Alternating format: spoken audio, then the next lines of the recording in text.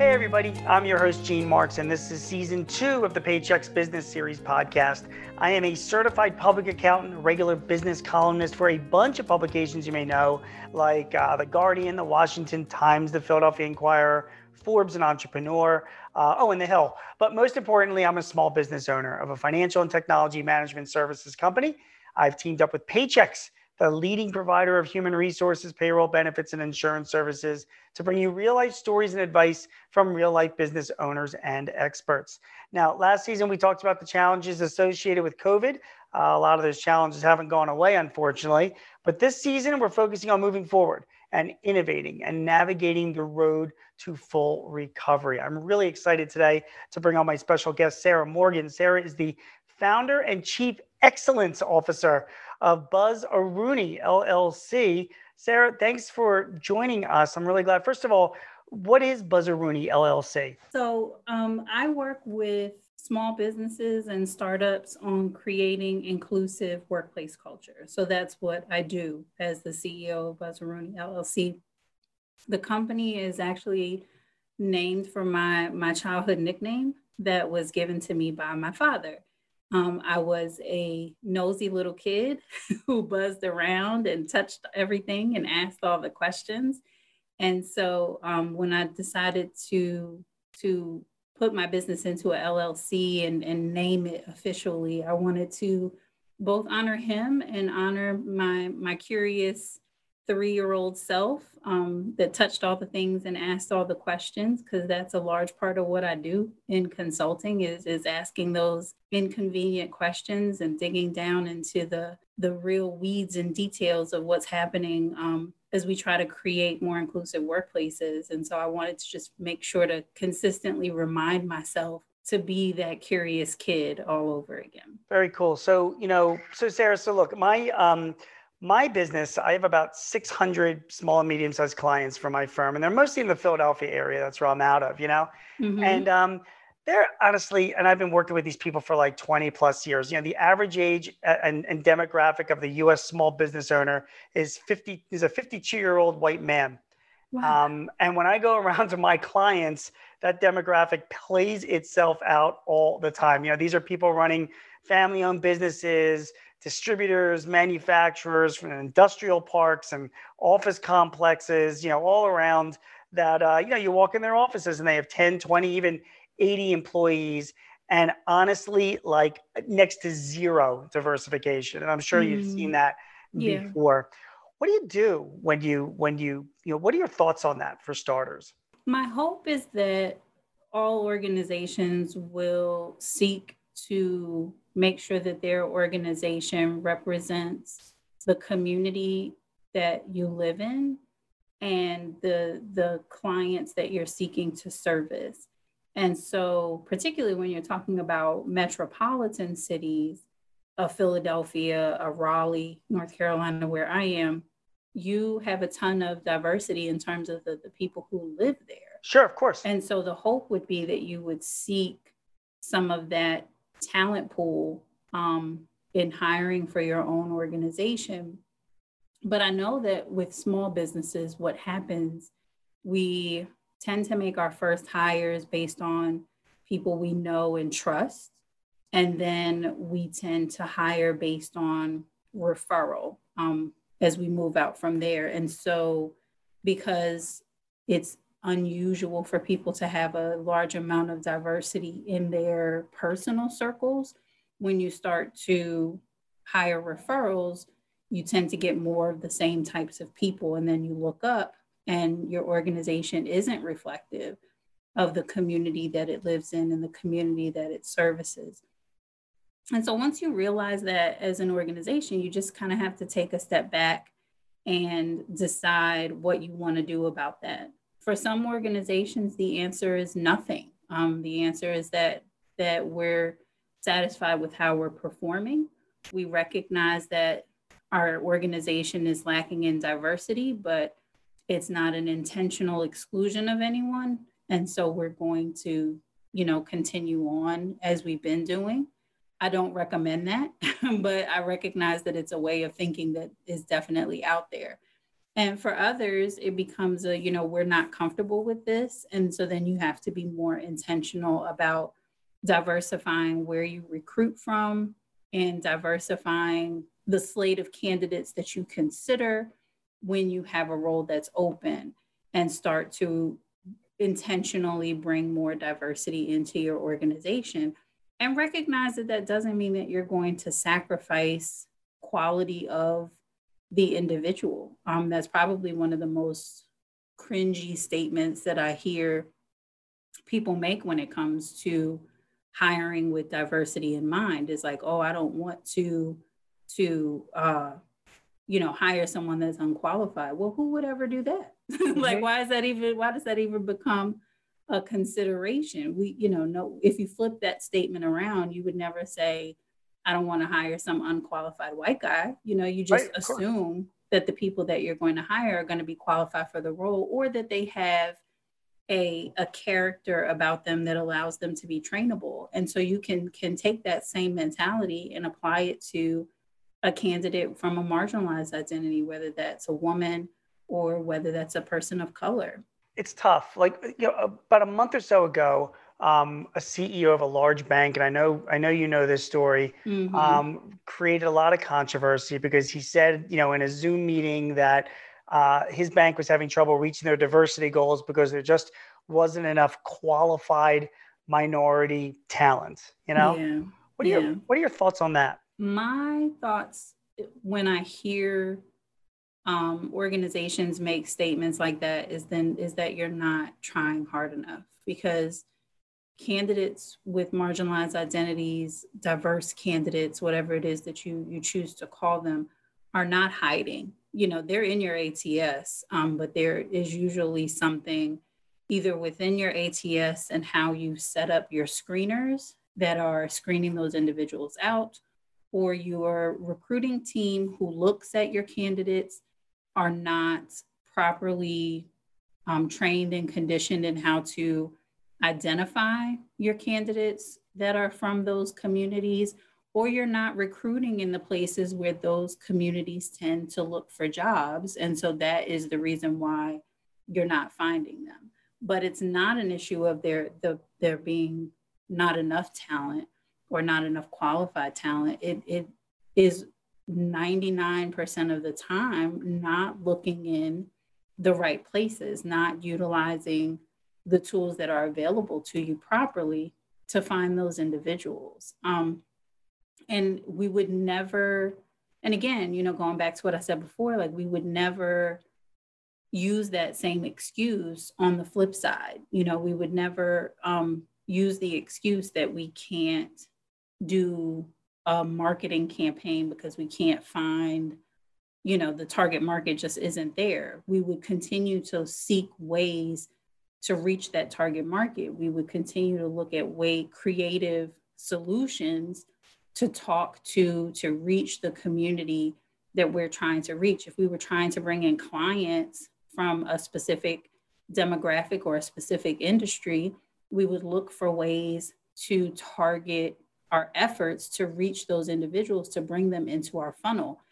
But yet when it comes to recruiting candidates of color, women, so forth, we just say, oh, we can't find them, we give up, and we have to just take the same energy, the same effort that we put towards doing those things and use it to think creatively about how we reach those communities. And if we can't come up with ideas, then we reach out to our network and we ask them for help and guidance on how to do that.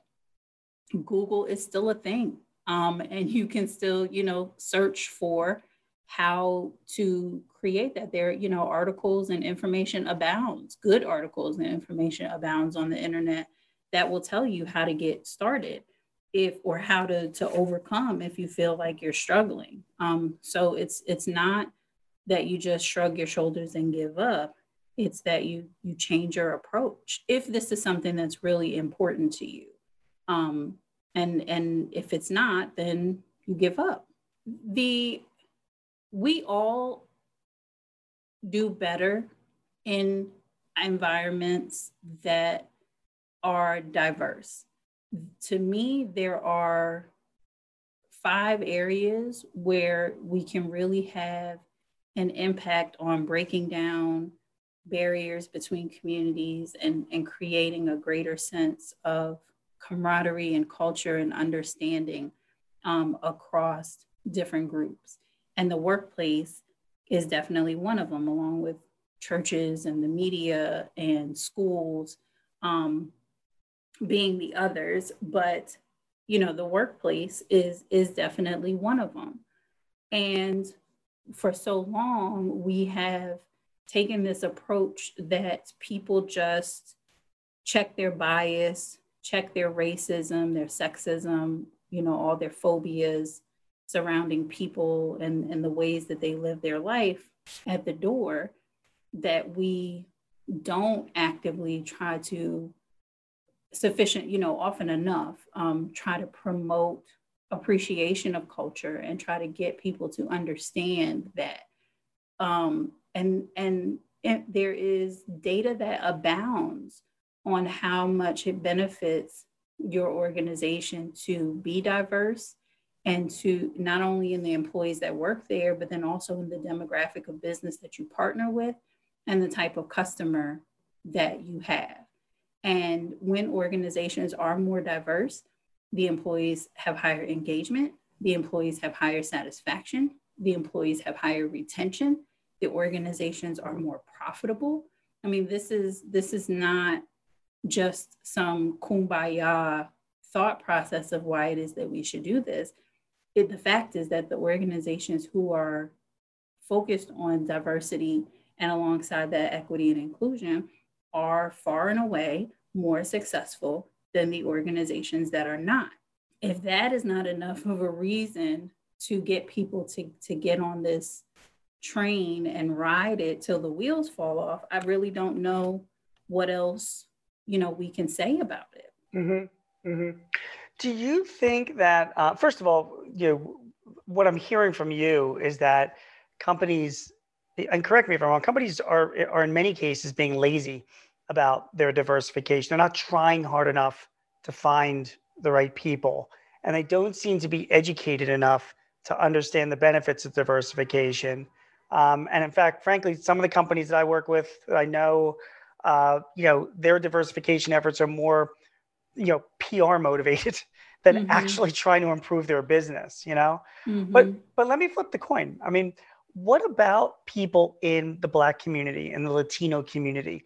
Do you think that those community members themselves could be doing more to go after, those jobs and those opportunities to make people in companies, both big and small, aware of the benefits of diversification? There are, my wife, she teaches at a private school, and there's a percentage of Black kids that go to that school, and they have parents that were just over and above aggressively seeking out scholarships and ways to get their kids into that school, because they knew that it's like a better school than their public neighborhood school. Do you know what I mean? Mm-hmm. So they took it upon themselves to do that. And I wonder if if there is some responsibility, if there's more that communities can be doing to help their members get jobs in companies and to help companies themselves realize the benefits of diversification. I think that all those efforts are already in existence. If an organization posts a job and says that the way for you to be successful in getting this job is to apply through the ATS system, and you do that, and then you end up getting screened out, or you end up getting, just pushed to the side in favor of a referral who may not have followed the same process, then I don't really know what more, it is that you could have done in that instance. When you look at particularly Black women, we are worldwide the most educated group of individuals on the planet.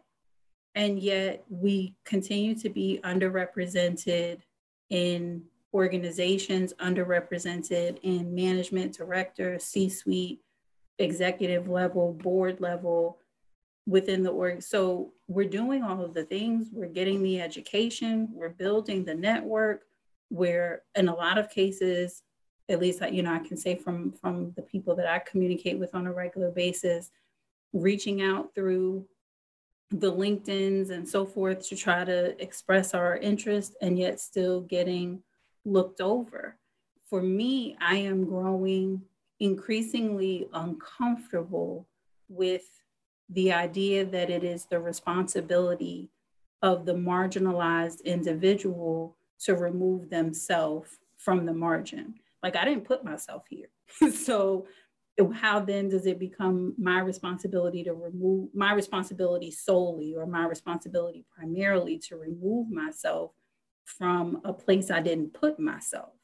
The playing field is not level, and we all recognize that. And so those of us who set the playing field within our respective organizations, that's where the greater burden lies, to make sure that we're doing the things to create the opportunities and to make sure that there's equitable access and opportunity within those opportunities for everyone to have a chance to come along.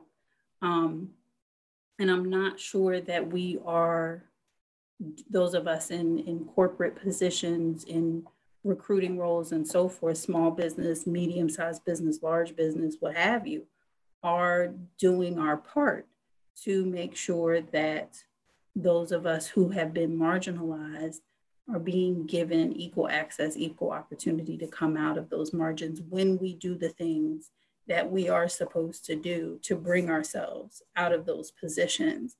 And that's why there continues to be this push for mandates and things like that, which I know make people very uncomfortable.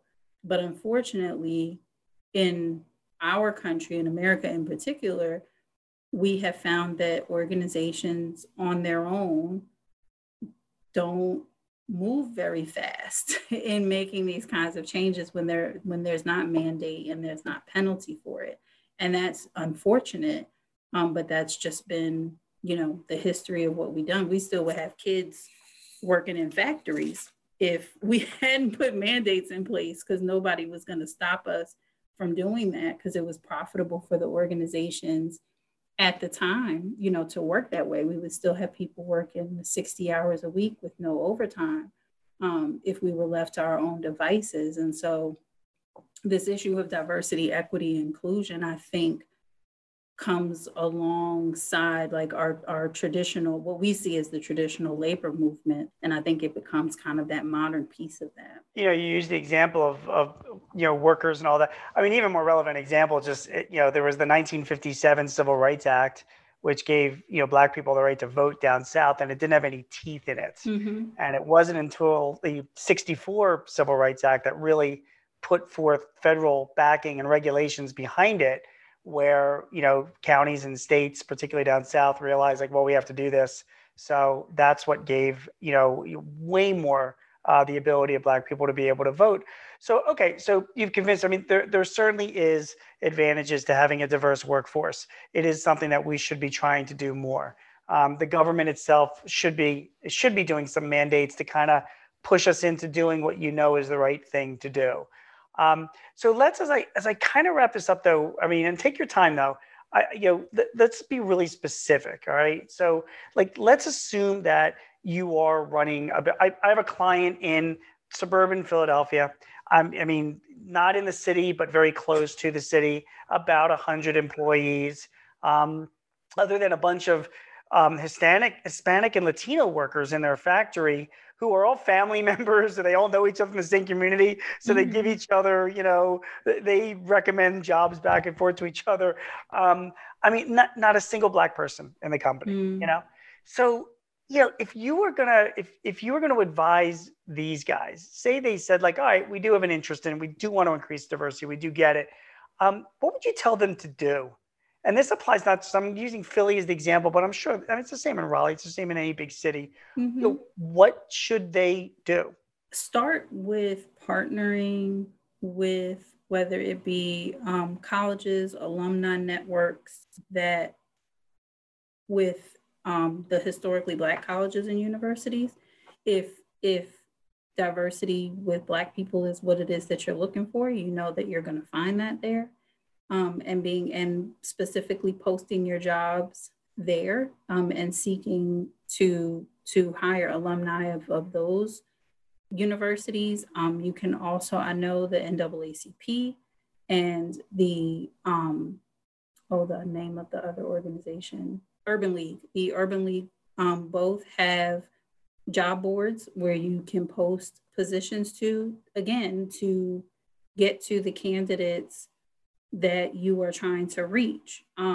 When you're dealing with referrals, it's very easy. People are going to refer their friends and their family, and most of the time those individuals look like them.